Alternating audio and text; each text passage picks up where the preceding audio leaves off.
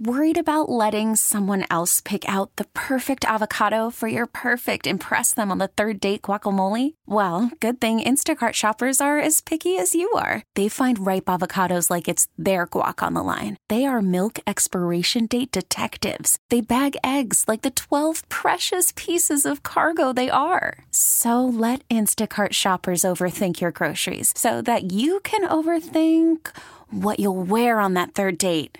Download the Instacart app to get free delivery on your first 3 orders while supplies last. Minimum $10 per order. Additional terms apply. It's time for our daily tech and business report with reporter David R. Baker. David, the lack of snow in the West and the resulting drought seems to be upending lives in more ways than just those empty ski resorts and ski slopes. David, what exactly are we looking at? We're talking about lack of snow, lack of water, lack of food? Well, we have a couple of problems that are colliding and feeding off of each other. The shorter term one is unfortunately not as short as we want. It's the drought that we've been in and out of for about 2 decades now, with a few, brief wet years thrown in there. But the longer term problem we're staring at here in California and across the West is we are losing the mountain snowpacks that we rely on in summertime to provide our water. And that is purely a function of climate change that does not appear to be slowing down. It's probably just going to keep accelerating. Yeah, we feel it particularly in the Bay Area, where we're always being told to conserve water, and then you go up during the wintertime, and you never know when it's going to be ski season, and the poor ski resorts never know when they can open. So there's also this trickle down with regards to people who rely on those industries, seasonally to pay rent. Well, you have those industries up there that are dependent upon ski season and tourism, but then you also have all the farms around California. They need snow melt to work. They don't get enough rain on their own.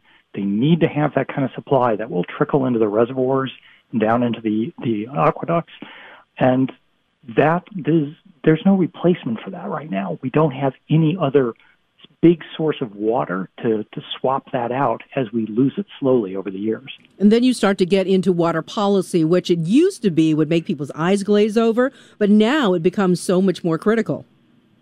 Well, it's easy to make the eyes glaze over on that because, a lot of it involves legal arrangements hammered out decades ago and very arcane arrangements at that.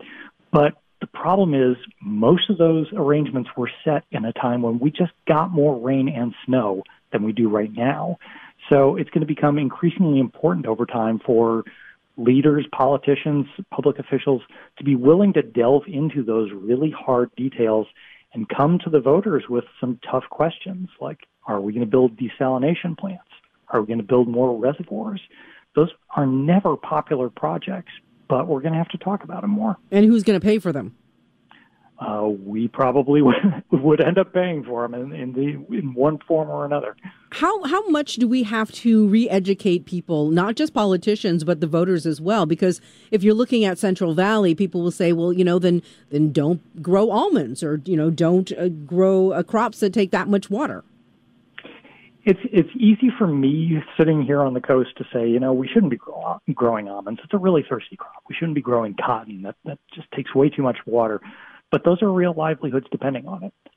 So it's not something that you can just say, okay, that's an easy one. We're just not going to do that anymore. There are a lot of jobs that are dependent on that kind of thing. Think about cattle. If they're beef cattle, they're drinking up to 30 gallons of water a day. If they're milk cows, they're drinking more than that. And we have great dairy products in this state. We've got great cheese and milk and all that we all enjoy. But are we willing to give that up? That's a tough question. David, thanks very much for the perspective. That's KCBS contributor and Bloomberg News reporter David R. Baker. You can hear our Tech and Business Report weekdays at 12:30 on KCBS. O'Reilly. Protect your vehicle's engine with a full synthetic oil change and save with Mobil 1 at O'Reilly Auto Parts. Purchase 5 quarts of Mobil 1 full synthetic motor oil and receive a $10 O'Reilly gift card after rebate. See store for details. With your Mobil 1 purchase, you'll also receive 2 times points during O Rewards Bonus Points Month at O'Reilly Auto Parts. O'Reilly Auto Parts.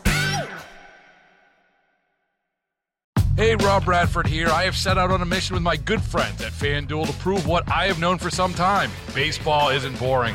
Now I have a daily podcast to prove it with some of the most notable people in the baseball world, screaming baseball isn't boring from the mountaintops, or at least agreeing to come on our show. Players, managers, GMs, and yes, even the commissioner of baseball, Rob Manfred. It has been a constant wave of baseball's most powerful voices. So join the revolution. Subscribe and soak in Baseball Isn't Boring. Listen on your Odyssey app or wherever you get your podcasts. You'll be glad you did.